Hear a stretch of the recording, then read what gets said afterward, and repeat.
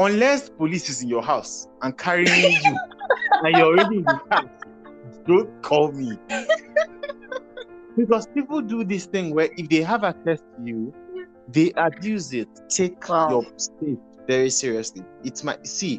If people have access to you and they feel that they can, I don't know why, they'll just abuse it. Yes, I've seen it a lot. Yes. Or you maybe have your day planned out, and then people try to box you into their own schedule. In their own minds, they planned their day and they know how they're going to go. And then you include me in that plan without my consent, without my knowledge. Some people feel entitled to your time. They feel entitled to your space. They feel entitled to your calling to check up on them. And I'm like, seriously? I don't even bother about it. I just clear them immediately. I made peace with the fact that, Zikora, you cannot be friends with everybody. True. Not everybody that has access to you can be friends with you. True. Not everybody that has access to you can be friends with you. And it's not a bad thing. There's something about people clearing road. Let us see road. You know the thing they say about Canopy Brothers? People that come around you and they begin to manifest like they are going to marry you tomorrow. And then they are blocking the glory of God in your life. Shift. So I will clear you immediately so that you will shift. So that people that are useful to my ministry will start manifesting. So that they not think that there's somebody there. No. So I adapt. Rather than obsessing over, I didn't remember this, I start using a calendar. True. So I actually commit to, I'm going to call a family member every week. My family is not very communicative. I'm going to put work into doing that. Wow. That's I'm not a lot. good at this. I'm going to commit 1 hour every day to this. I'm not good at this. I'm going to commit this time to it. And it's going to be tasking, but I'm going to do it. So instead of leaving it to myself, I set alarm. I set daily reminders saying, do this at this time, do this at this time. So it's also the same thing I advise you. If you have difficulties multitasking, you want to do this and do that and do that. First, take an audit of yourself. Know yourself. Know what it is that you work well at. Know whether you work well with teams or whether your strengths come out when you're working alone. So be clear about, this is the vision I want. Why do you want to multitask? Will multitasking help you? Does it work for you? Do you understand what I mean?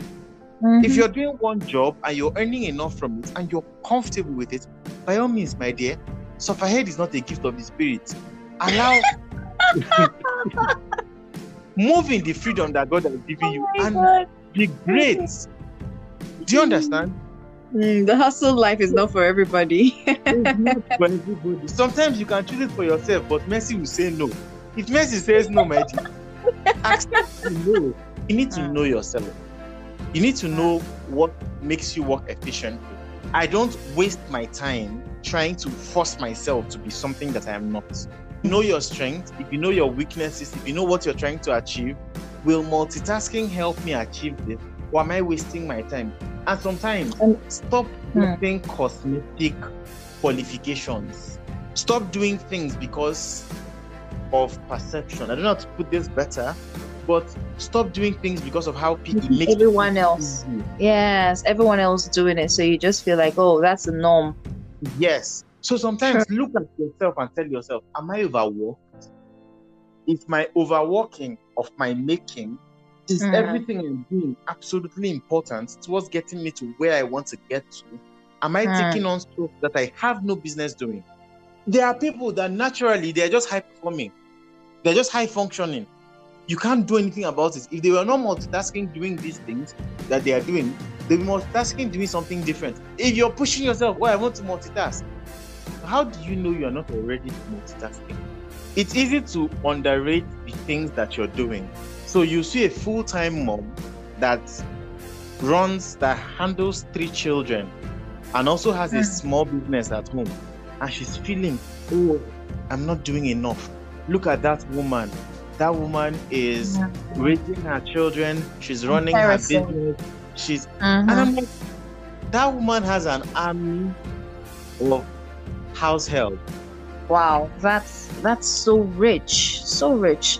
I'm sure we'll need some time to take that all in and process our thoughts and begin to let these words penetrate our hearts and our minds and begin to alter our default thinking, especially for those who have put themselves on a platform and you're already judging yourself and judging your presence by the presence of other people. You don't know how long they've been on that thing, and you don't even know, like you've said, there are some people who have certain strengths, and when it comes to if when they come to your field, for instance, they can't even do half as much as you do. So really playing towards your strength and then strengthening your weaknesses. I think this it's a wrap for us today. Thank you everyone for tuning in